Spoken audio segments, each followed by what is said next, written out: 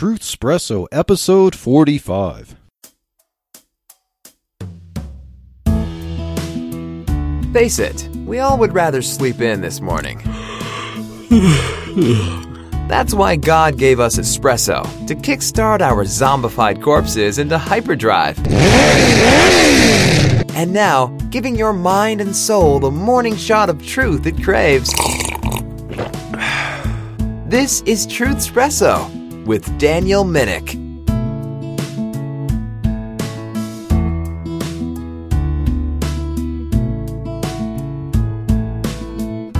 Well, hello, this is Daniel Minnick, and welcome to Truthspresso.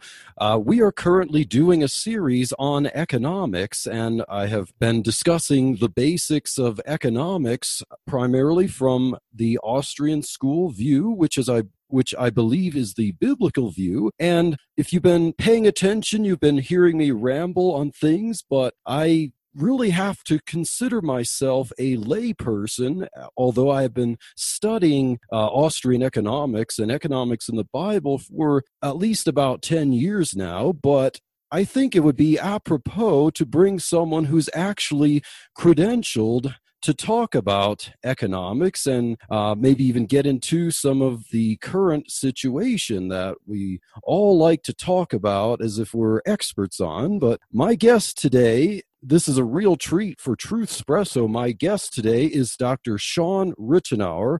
Dr. Ritenour is a professor of economics at Grove City College. He formerly worked as an economist at the U.S. Bureau of Labor and Statistics. He holds a BA in economics from Northwestern College in Orange City, Iowa, and a PhD in economics from Auburn University in Auburn, Alabama.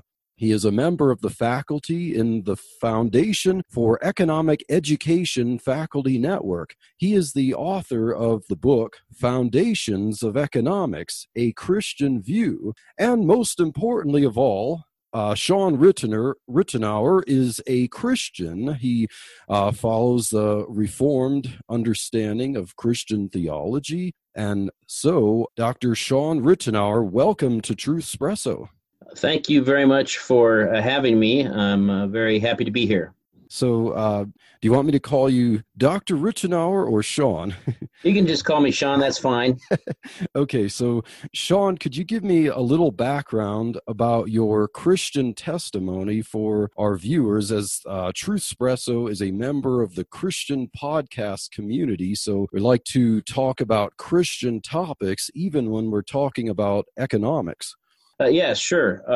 I was blessed to have grown up in a family that made sure we were in church on Sundays and Sunday school. And my mom became a Christian probably before I can remember. And I, from an early age, was made aware of the gospel. And I believe it's hard to. Sometimes it's hard to put your finger on what did you really understand when you were young, but I believe I embraced Christ at a young age, but didn't fully understand everything that it meant to follow the Lord. And when I was I must have been around 15, I have an eclectic church history. I was baptized in the Methodist Church. When I was in junior high, we ended up leaving and going to a fundamentalist Baptist church for a while, for a couple of years. And the Lord used that in a very good way for me. Really impressed upon me that the Bible is God's word, and that I need to take it seriously. And that if one is going to follow the Lord, you have to follow with all your heart, with your whole heart. You can't just be a professor of the faith in Christ and then sort of think that, well, I've got my fire insurance, so I can do whatever I want. And the Lord really convicted me that I need to be faithful in following Christ. Soon after that, I was my family went to an evangelical free church for a while. I got married in the evangelical free church, and then when I went to graduate school, became a Southern Baptist for a while. The whole time, I became more, I went to college at Northwestern. Northwestern College was probably the most conservative of the three Reformed Church of America colleges that they have. And so I felt I got really good biblical instruction there. And really at that point was acquainted with the idea of developing a Christian worldview and applying Christian doctrine and integrating it with all other areas of life and all other intellectual disciplines. And so I began to think about, and I discovered economics at that time too. And so I began to think about where does economics fit in to reality as it's described by the scriptures. But anyway, once I got out of, really from the time I was in college, I became more and more, convinced of Reformed thinking, Reformed theology. And when I was in graduate school, discovered some writings of J. Gresham Machen and became acquainted with the Orthodox Presbyterian Church. And when I got the job here at Grove City, I was delighted to find out that they had an OPC church here in town, and it was the first church we visited, and we really never left. We visited a number of other churches in the area in the mornings, but always came back to the OPC church in the evening service. And after about a month or so, we decided that this is the place we want to be. And then the Lord continued to bless us here, and subsequently became a ruling elder. So I'm actually now a ruling elder in the OPC. And as it's not a surprise, but the Lord has been faithful, every step of the way. Even when I was less than faithful, He always is faithful. Well, amen. I can definitely relate to that. I have a background in independent fundamental Baptists, and I currently serve in an independent fundamental Baptist church. I do have a lot of affinity for the historical Reformed faith, and even though I've gotten into studying economics a lot, I've also taught adult Sunday school in several churches I've served in, been a member in over the years, and I've even taught a lot of deep theology about identifying Christ versus a lot of the Christological controversies of history, taught about Jehovah's Witnesses and things like that. And I, as an independent Baptist, I did have a lot of pressure as I was graduating high school to basically go into the ministry, like attend a Bible college and get a ministerial degree and become a pastor. But as I was graduating high school, I just figured that's not the route I wanted to take. And some people thought that I would make a good pastor. And, I have given a few sermons in my youth, and as I said, I taught adult Sunday school, but I just never thought that was what God wanted me to do. And I realized that God wanted me to be a computer programmer. And so I went to a Christian college to learn computer programming, and so that's what I do for my job. And I work in the mortgage industry, but I think that being a software developer in the mortgage industry has given me avenues really to talk about economics and what the Bible says about economics, even though that's not my profession. But so, Sean, how exactly did you get into the field of economics? Like, why would that interest you, and what really got you to think that, yes, this is what I want to do with my life? I want to pursue a degree and a career in economics. That's a really good question. Yeah, it's interesting too, because a lot of times when people ask me, they don't know me, what do you do? And I tell them I'm an economist, or I teach economics. More often than you'd like to think, you get this kind of scrunched up face, and sometimes they even say, ooh. And for me, it was, I really didn't know economics. I didn't really know what the discipline was. And when I went to college, I wasn't sure what I wanted to major in. And I thought maybe I might want to work for myself in some sort of business. So I kind of went in with the idea of majoring in business administration. And the advisor that I was talking with as an undeclared, they had an advisor dealing with undeclared students. And he said, well, if you're going to major in business, you should probably take this Principles of Microeconomics class because you need to take it. And I've heard it's a pretty good class. And I said, okay. And I took it. And almost from the first day of class, I really, really just liked the discipline. I really enjoyed the kind of questions that were being asked about, well, just, basic how do markets work and what determines prices and what could cause prices to change. What happens when the government imposes price controls or price floors? What are the consequences of taxation? And all those different kind of policy questions that a number of people are familiar with. I really liked the kind of questions that were asked. And I also really enjoyed the type of the economic analytics that we use to answer these kind of questions. And so I was very interested in economics, and from my first exposure. I'm somewhat thankful I didn't take it in high school. We did have an economics class in high school, it turns out, but I didn't take it. And I'm pretty glad that I didn't, because it turns out that the guy who taught it was, I think, an actual ideological communist. And so I'm not sure, I'm afraid it could have gotten turned off completely. So the Lord spared me from that. But in any event, I took my first class and really liked it. And the more I took economics, the more I liked it. The more business classes I took, the less I enjoyed them. It wasn't that I hated them, they just didn't grab me the way the economics classes did. And so I decided probably around my junior year that, I think by the end of my sophomore year, I decided I'm going to major and I was going to double major. Into my junior year, I said, I'm just going to drop the business administration major. I'm just going to focus on economics. And one of the hurdles I had to get over, and I was really interested in this question, how is economics worth being, pursuing as a career? Is economics worth a life study? Or is it just something that is sort of fun puzzle solving, but it's more of an intellectual academic enterprise? It's not that relevant, and it's not something really worth committing your life to as a vocation. And it was during my senior year, I purchased a copy of Ludwig von Mises's book, Human Action.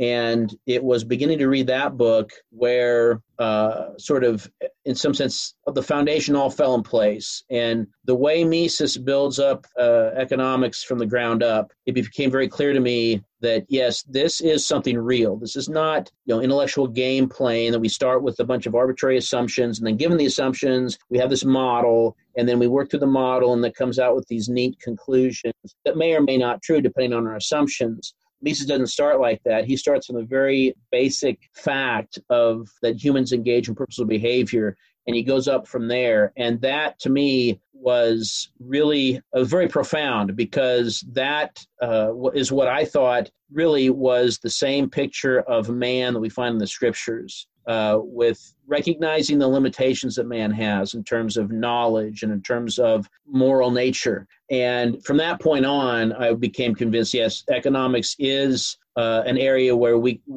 actually do pursue truth if we do it the right way. And so from that point on, that's what I wanted to do. I wanted to be an economist. I wanted to teach economics at the college level. And so by the time I graduated college, I knew I wanted to ultimately get a PhD in economics.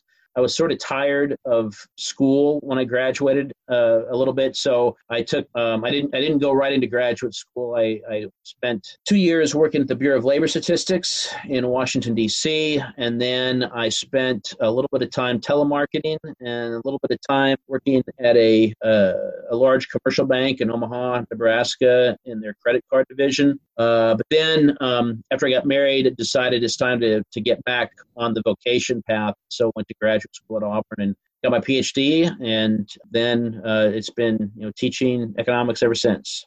So you mentioned that you worked at the U.S. Bureau of Labor and Statistics. Now, that sounds like something really impressive to have on someone's resume. So did you enjoy your work there, or did you have any issues with working there at a government agency? Can you give us a little bit about your experience there and maybe some of the issues you encountered?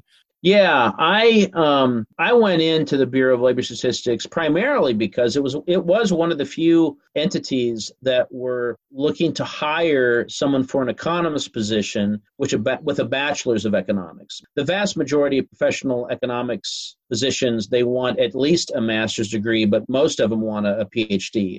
And of course, I didn't have that; I just had a bachelor's degree. But they were advertising for bachelor's in economics. And so I thought, well, let's give it a shot. And I didn't necessarily plan on going there. I thought, well, maybe there'll be other opportunities that present itself, but I'll go if perhaps. And so they put me through. And so I should have got a clue. I called them and asked for the application form. And I don't know, about a month or two went by and I didn't get anything. So I called again and they said, oh, I'm sorry, we don't have a record of you calling. We'll send you one out right away.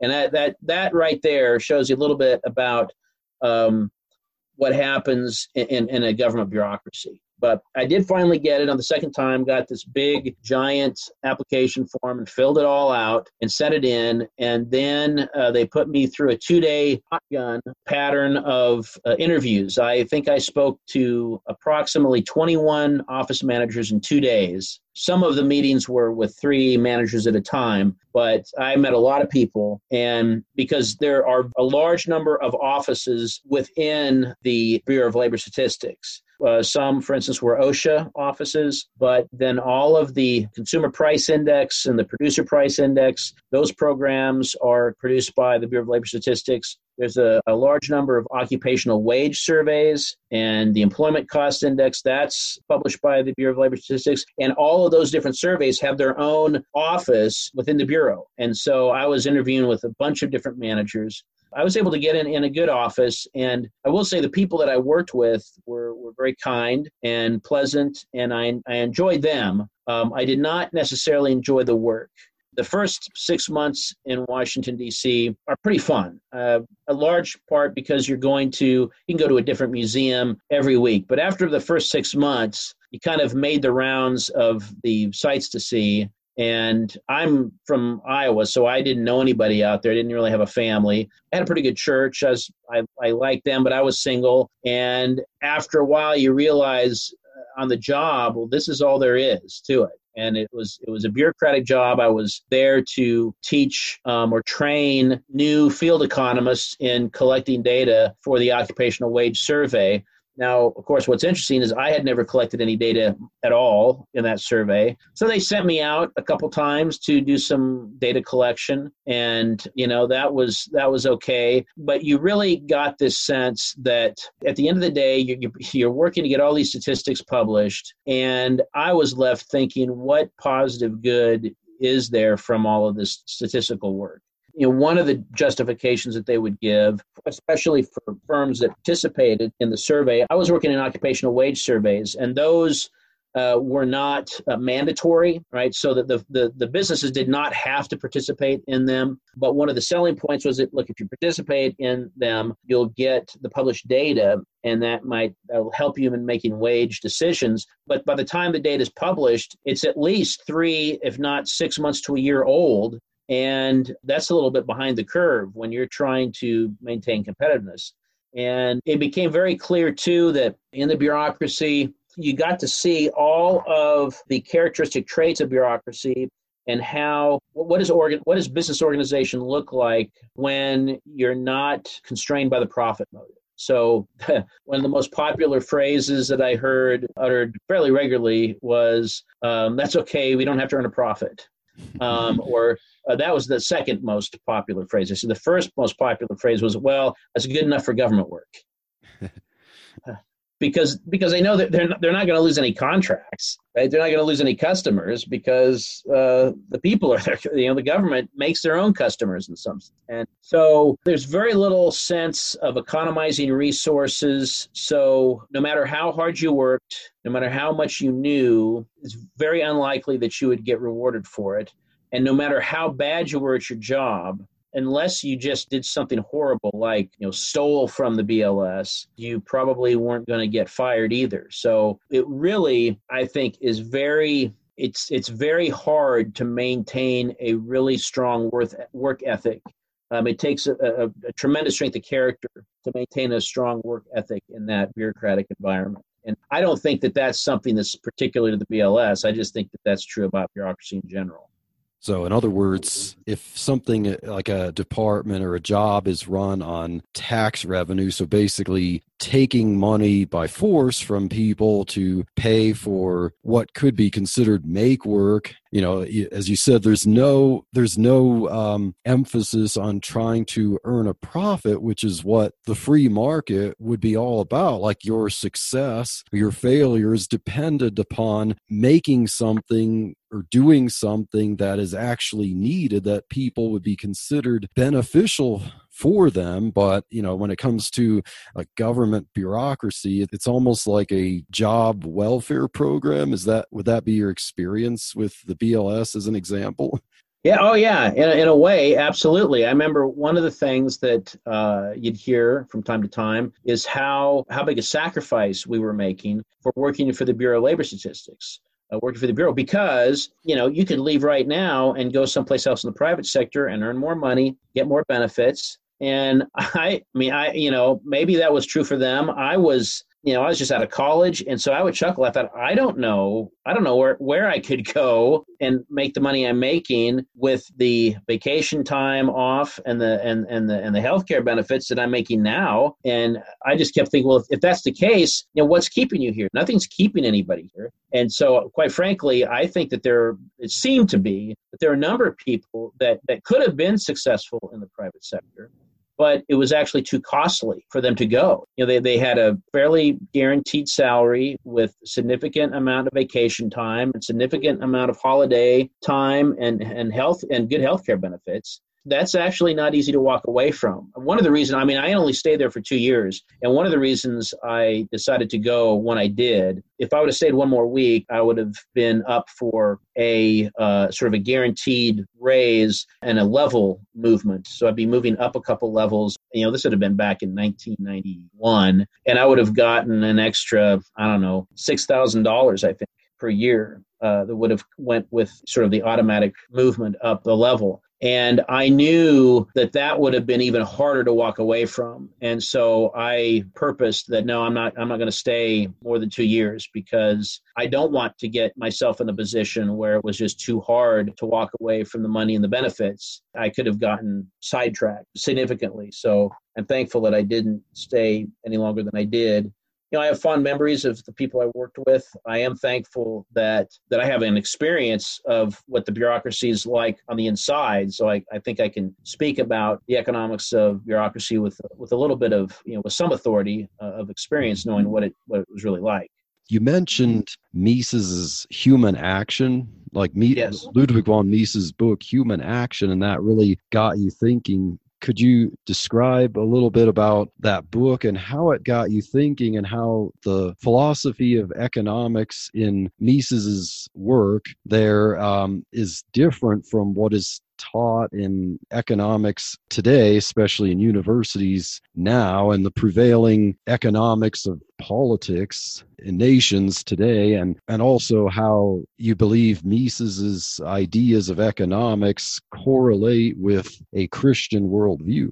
Yes. Well, as I said, in some sense, what really confirmed in my mind that economics was something that was worth pursuing was buying a copy of Mises's Human Action from the old Conservative Book Club.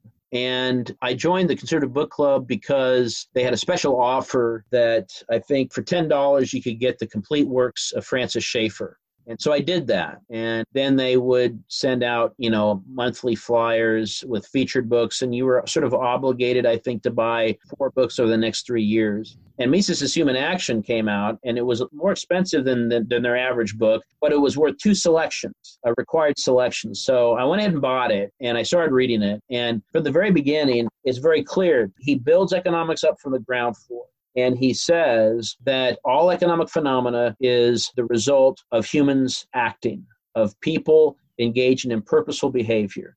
They have ends that they want to achieve, and they obtain means they think they can use to fulfill those ends. And he makes it very clear that economics is not about investigating whether or not the ends are right or good. So he very clearly says economics is not ethics. Ethics deals with issues of right and wrong. Economics is about how people apply their means to achieve their ends, whatever those ends may be. And so I like the fact that he wasn't coming to economics with any preconceived arbitrary ethic of his own. I mean, he had a particular ethic of his own. It was a utilitarian, so I wouldn't agree with him on the basis of his ethics. But he didn't force that, really. You can see he does argue for it in a couple of places, but his economic analysis is not driven by that. And he also recognized that all economic phenomena, all of the prices that we see, all of the economic activity that goes on, all of the employment that takes place, it's the result of the actions of real human people. And so he emphasizes realism. In other words, he doesn't assume that anybody has perfect information. He doesn't assume that, that there's always a large number of competitors. He doesn't assume any artificial constructs. He doesn't assume that people pursue selfish ends. He doesn't presume that they pursue noble charitable ends. He recognizes and takes people for what they are, a sort of a mix. And I like that too. And so as I looked at it, it seemed very clear to me that the starting point of Mises's economics was very compatible with the Christian view of man as a purposeful actor made in God's image. Now, Mises didn't, he was not a Christian, so the idea of humans being made in God's image was foreign to him. But I could see in the way he described and characterized human action that it was a view of action that was quite compatible with the scriptures. And so I said, well, if we take the scriptures seriously and we see what God tells us in his word about what we are like as human beings, and we can see that what we're like as human beings from our own experience and as described in the scriptures is basically what Mises says about us in terms of being a purposeful actor.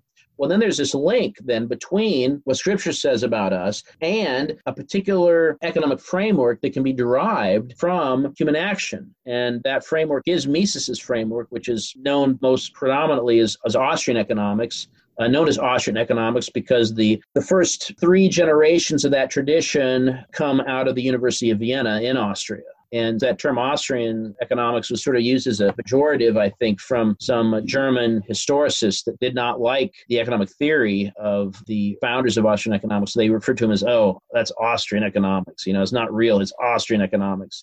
Well, then, of course, the Austrians just embraced it. And so that's what this tradition is known for.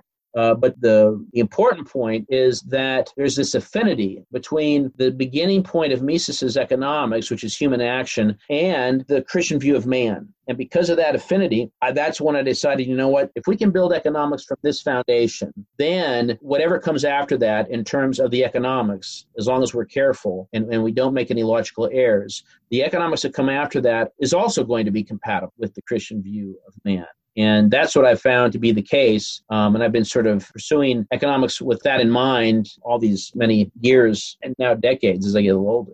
So you'd say that economics, especially as proposed by Mises and the Austrian school tradition, is kind of an extension of or at least a subset of anthropology in a way. So if we compare the way the Austrian school think of economics as anthropology, and isn't that kind of different from what we hear today taught in universities from other schools of thought where economics is almost thought of like this hard math, and it's almost like it's some mechanical thing. But if economics is an extension or a part of anthropology, then as you said, you'd see that economics is human action, that it lines up with the Bible, that we're really studying the actions of people here, and different people. As I think the Apostle Paul said that God is the one, he asked, who makes you to differ from one another? And we understand those differences that make us act.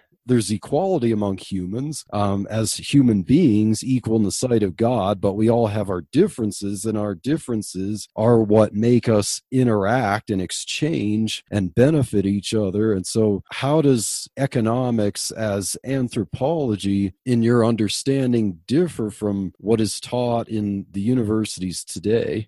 Yeah, that's an excellent question. Of course, there is a spectrum within the modern university setting, but I would say primarily the Austrian approach of Mises that is, in some sense, whether he knew it or not, is it just an application of the Christian view of man in economics. And developing economics along those lines, you begin with not just an assumption. You begin with the fact that humans act, that humans engage in purposeful behavior. And since you're beginning with a known fact, that with that premise, then you can actually apply deduction, the laws of deduction, in deducing true principles. What are the implications of the fact that humans act? And again, we're not talking about economic man, this artificial construct, but real human beings. When a real human person acts, what are some principles that we can glean from that? And so we glean the fact that people have to choose between means because means are scarce. And so in choosing, they have to do one thing, but then they also have to choose not to do something else. And so that means that they have to evaluate and rank their ends. And so value is an implication of action. Benefit and cost, right? The benefit of whatever you receive from doing your action versus the cost. What do you give up by not doing something else, right? All those concepts are implied by human action. Because they're implications of real human action, those principles are really true as well. And so you get a much more, shall we say, robust body of knowledge that we are happy to embrace. The other sort of mainstream, general, conventional wisdom view of things is that we may have an idea that humans act purposefully or that humans choose between alternatives, but in the way that the analysis is developed, it begins with models. It's modeling. So you begin with certain assumptions, maybe the assumption that people have perfect information, or the assumption that people receive utility or satisfaction from certain goods, and more is preferred to less. And there's an assumption that we can rank our ends. We don't appeal to these as true facts. We appeal to them as assumptions that we think are sort of like human behavior. And so you start with these assumptions, and then you represent economic relationships between variables in mathematical functions. That's typically, the profession has become heavily mathematized now. And so these economic relationships are represented as mathematical functions, and then you can engage in also making some further assumptions about the mathematical characteristics of these functions. You can do mathematical operations involving calculus and then, maximize utility or minimize cost or maximize profit. And as a result of going through these calculus operations, we can find equilibrium conditions that will show us, for instance, what is the equilibrium combination of two goods a consumer can purchase to maximize his utility given his budget. And so it will, you go through these mathematical operations and you come up with these equilibrium conditions. And then you say, well, okay, what happens if we relax or change one of the parameters in our model or one of the assumptions in our model, and then we get more results. And in some ways, if you start with assumptions that are close enough to reality, you get an analysis that looks sort of similar to a human action perspective. And for instance, you can say, prices are driven by supply and demand, the buyers and sellers, and there's an equilibrium price of so-and-so, and that looks similar to what you arrive at in the Austrian analysis of prices as well, that it's the actions of the buyers and sellers that as they negotiate, they hammer out a market clearing price where everybody who wants to buy at that price can, everybody who wants to sell at that price can, and superficially they look very similar, but how they get there and the foundations they're built upon is noticeably different.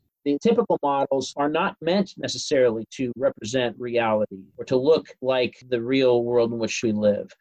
They are meant to demonstrate, does this model have equilibrium characteristics that are stable and that then we can, quote unquote, test with data? Wherein, because the Austrian economic analysis is built on reality of human action, we don't have to test our conclusions. As long as we don't make any logical errors, the conclusions necessarily will be true as well. And so I was always one in school when someone came to a conclusion, I was going to say, why?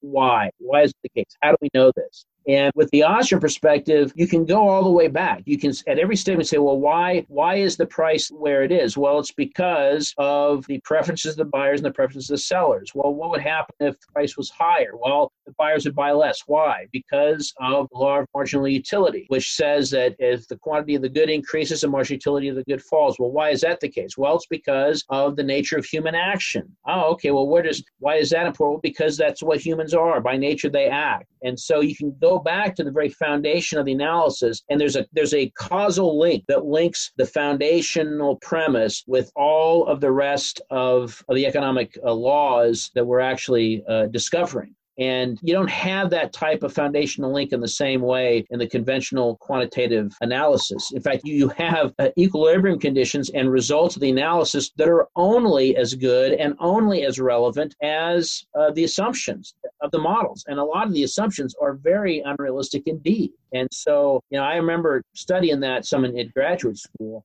And there were times when you're reading through this model and say, well, let us, assume this and assume that and assume the other thing. And you get done with this list of 4 or 5 assumptions and you're left thinking this is completely divorced from reality. But you have to kind of learn the model anyway.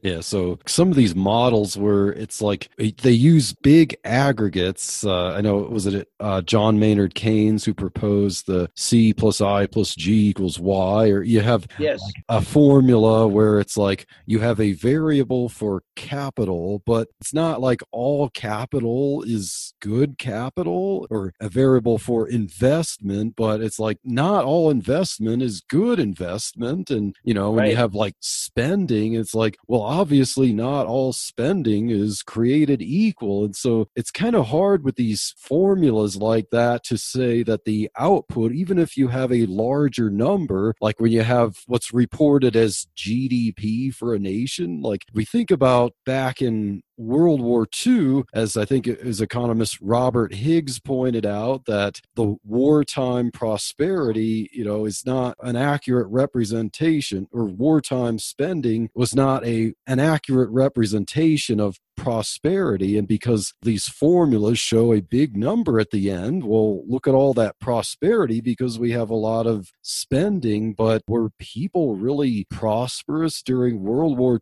II when we had a lot of the, healthy young men shipped off overseas to fight and possibly die? We had a lot of people working at home to produce weapons and tanks to be shipped overseas. You had a lot of women who would normally be able to watch their children at home having to enter the workforce. You have the pride of Rosie the Riveter, but still, like, is that all prosperity just because you have a formula that shows that you have a larger number at the end? And really, as Christians and as economists, should we actually think that way? Like, human action, according to Mises, would show that there's more actual productivity and usefulness for capital formation in society, is a better indicator of prosperity than simply an aggregate of spending, whether by citizens for whatever reason or by the government. Am I understanding things correctly?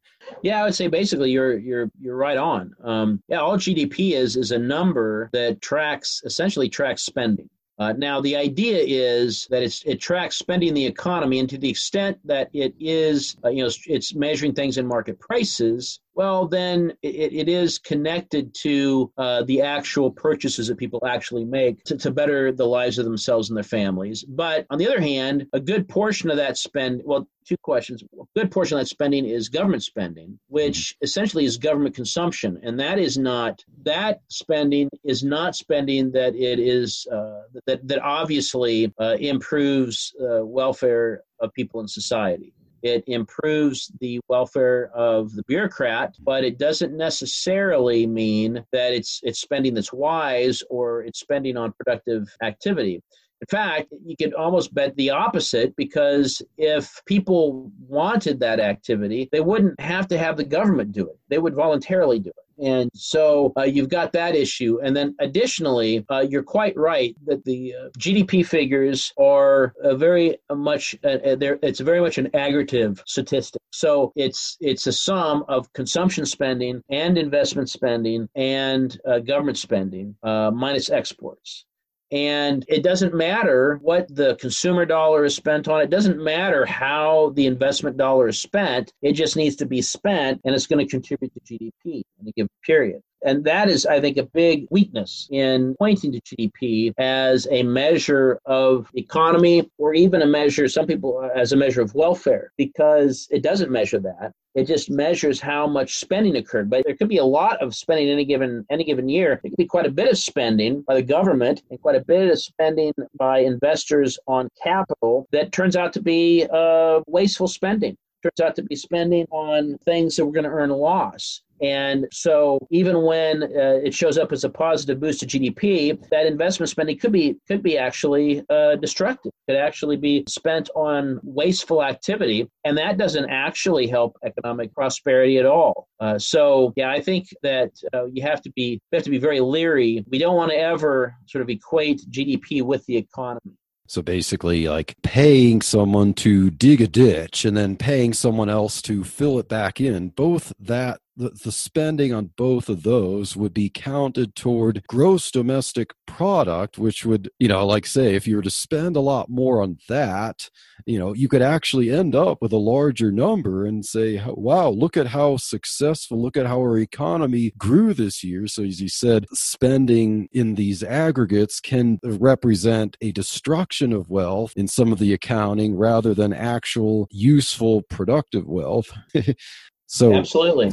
So I want to get back to my next question. I want to get back to the Bible and Austrian economics as it relates to other schools of economics. So in the Ten Commandments in Exodus 20 verse 15, we have thou shalt not steal. So the Bible clearly seems to support the idea that people actually own things. They have private property. And verse 17, thou shalt not covet thy neighbor's house, thou shalt not covet thy neighbor's wife, nor his manservant, nor his maidservant, nor his ox, nor his donkey, or anything that is thy neighbor's. And so part of the Decalogue is this command not to steal, but then finally not to covet, which is to desire what other people have, that you either have no right to it or you have not earned it. And it's interesting that the Bible says a lot about covetousness. The Apostle Paul in Romans 7:7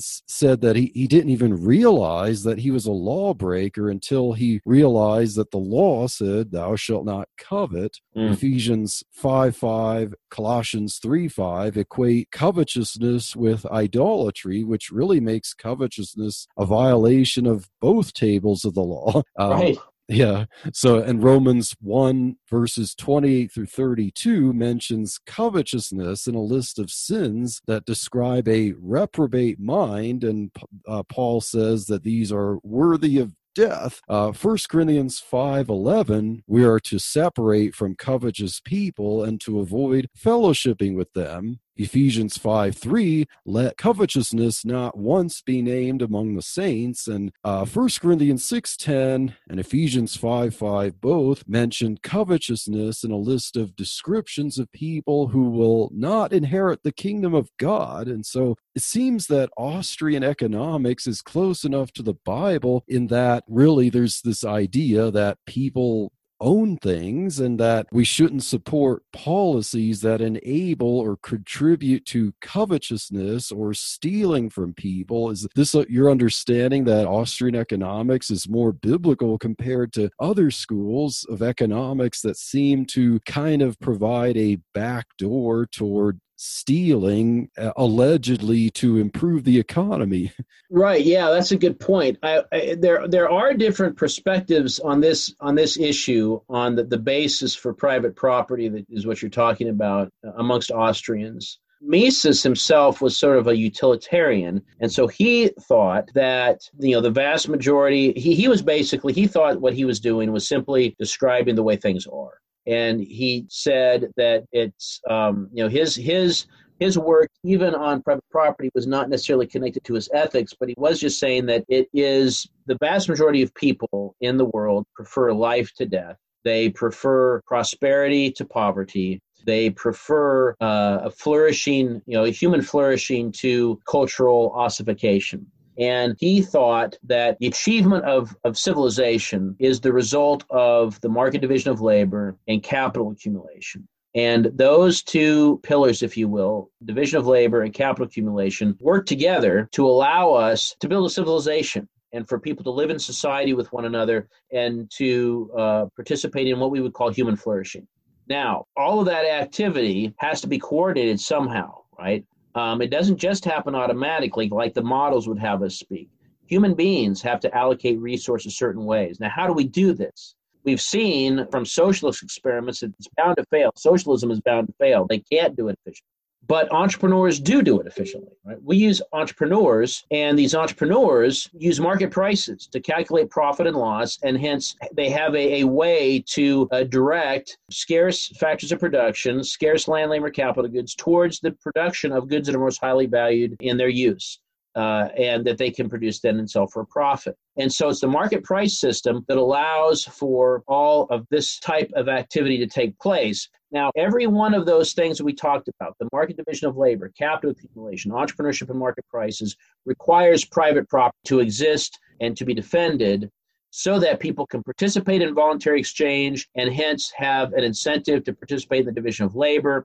They need private property for investors to have the incentive to invest in long-term capital projects with the expectations that they won't get their property taken from them. Entrepreneurs need market prices that are arrived at voluntarily through free trade, voluntary exchange made possible by private property. All of these sources of prosperity and hence civilization require private property to exist. And that was, in some sense, Mises's great argument for private property, that if we don't have it, if we don't have private property, we don't have voluntary exchange, we don't have voluntary exchange, we don't get the market division of labor, we don't get capital accumulation, and we don't have real functional entrepreneurship.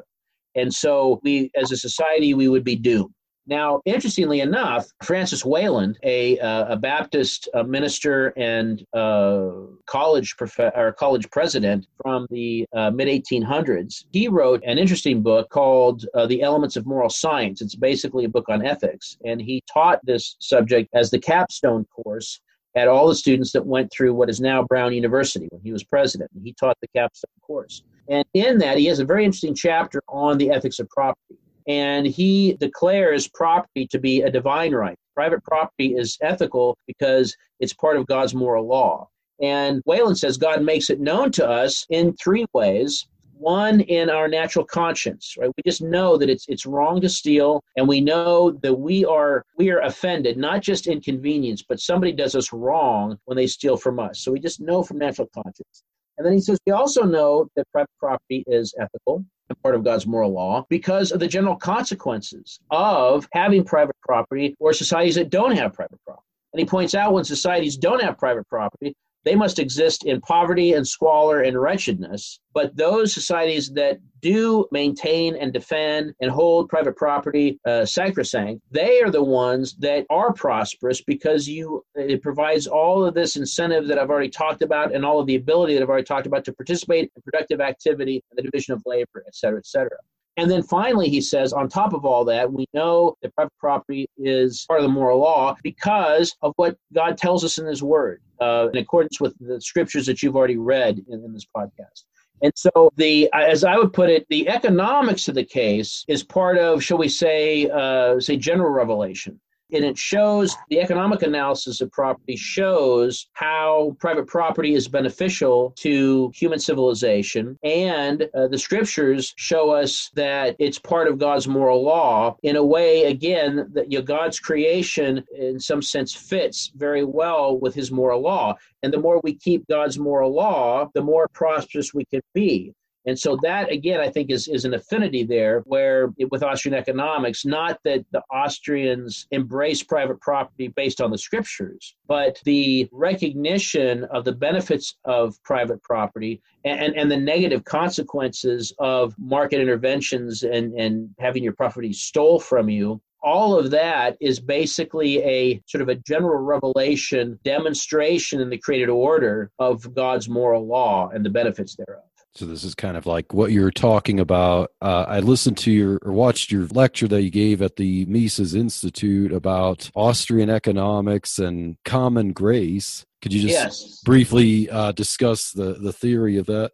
Sure. Yeah, I would say that common grace is this idea that, an understanding of common grace is an understanding that God is gracious. God is gracious in a special way, in a saving way, to those people He saves. But then He's also gracious to people in general by, for one, not wiping us off the face of the earth the minute we sin, but allowing us to live and breathe. That's grace. He would be perfectly justified in having us experience His wrath right now, but He graciously allows us to live, and He allows us to participate in some of the benefits of life. And part of the benefits of life is discovering certain aspects of His creation. And I would argue that that's essentially what happened with Mises.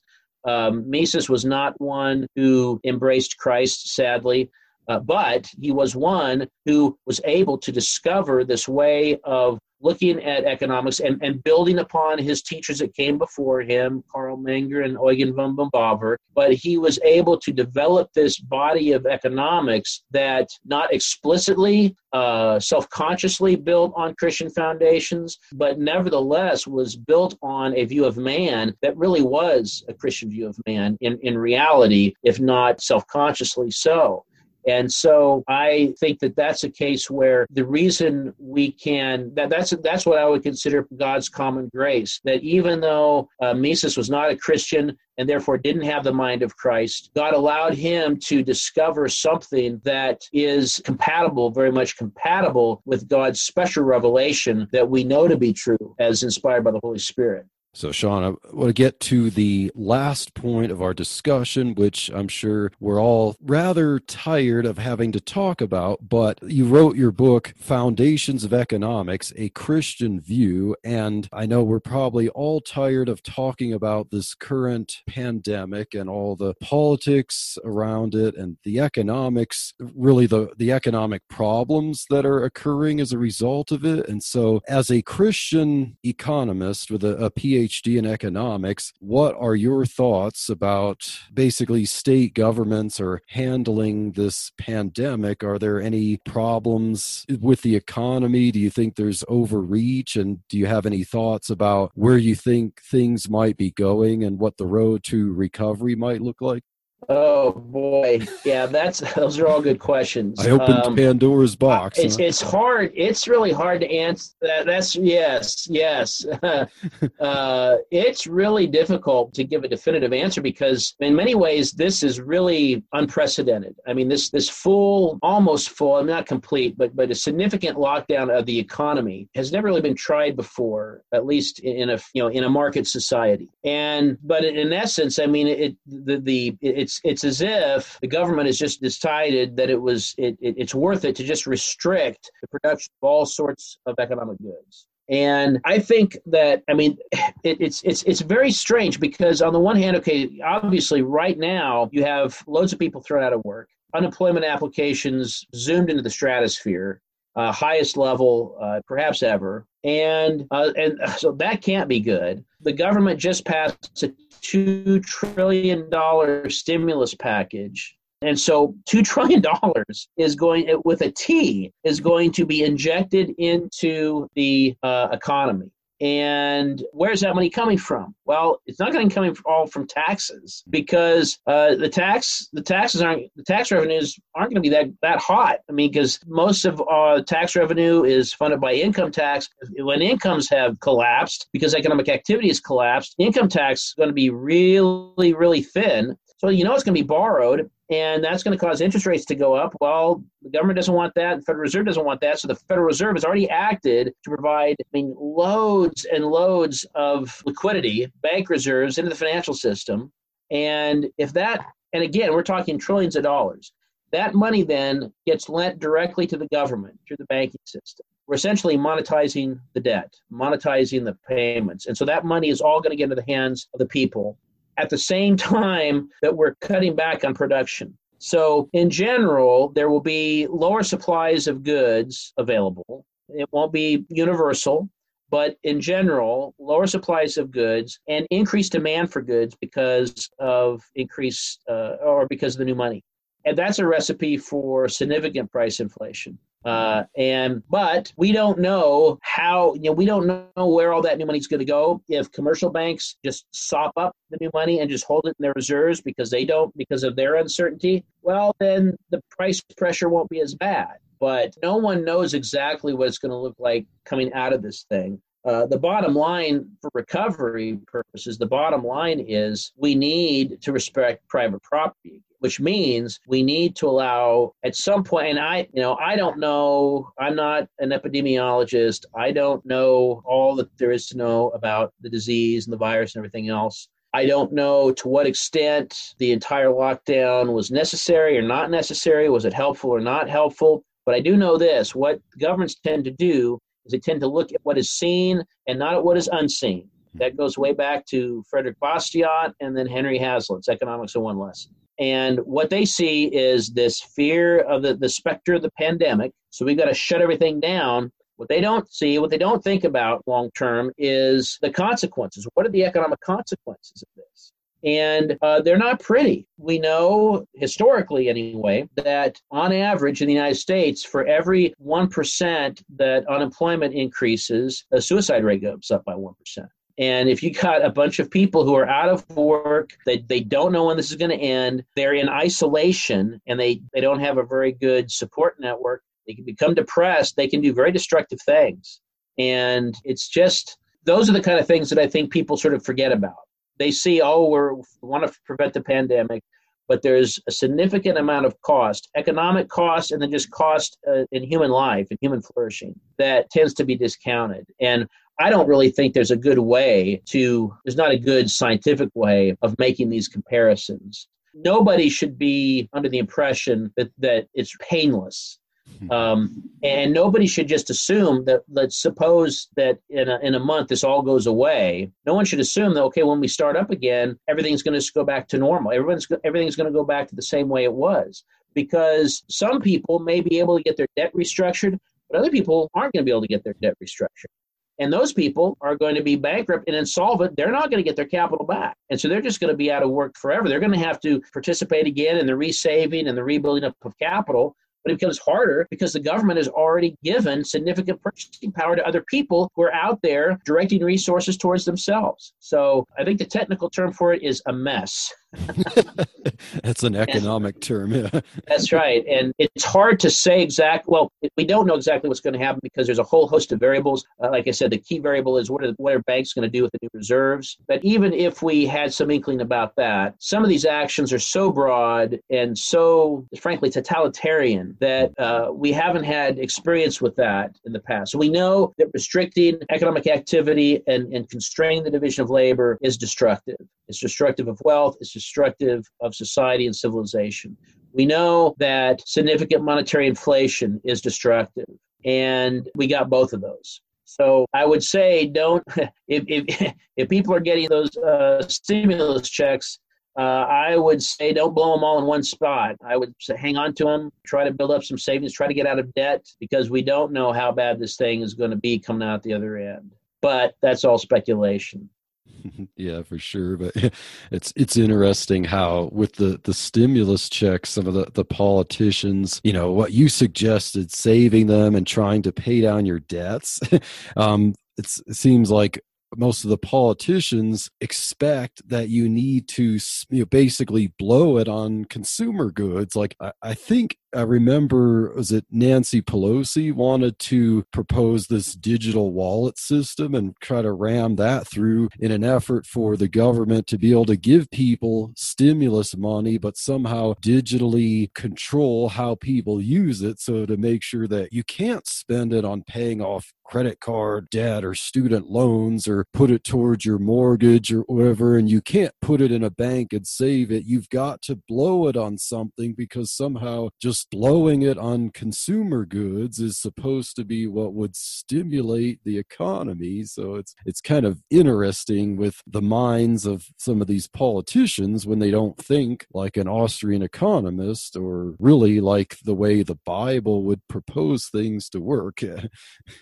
Absolutely, they get it completely backwards. It goes right back to what you were talking about earlier. This mindset that what matters is spending, and especially consumption spending. Well, because consumption spending makes up roughly 69 to 70% of GDP, people think if we stimulate consumption, we're stimulating the big part of GDP. And they completely miss the point that what drives the economy is actual production.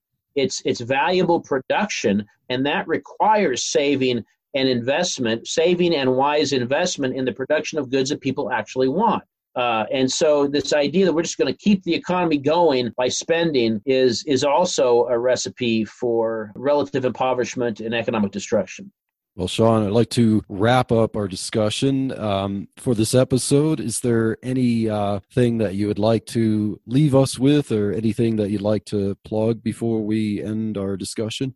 Oh, well, you had mentioned, you mentioned my book very kindly. It's still for sale.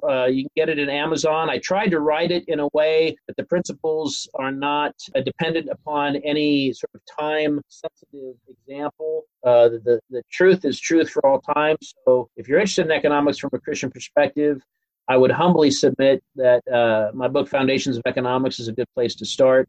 You also mentioned that I've written a lot. I'm a senior fellow with the Mises Institute. I've written a lot with them, so you could look at some of my writings there. I also have written for the Institute for Faith and Freedom here at Grove City College, and so that's a place you could maybe check out as well. Well, thank you, Sean Ritenour, Dr. Sean Ritenour, for being with us. And so I would like to encourage our listeners to check out Sean Ritenour's book, Foundations of Economics. And I will provide links in the show notes for several of Dr. Ritenour's videos and lectures and your book. And, well, Dr. Ritenour, thank you for being with us, and God bless. Thank you very much. It was my pleasure.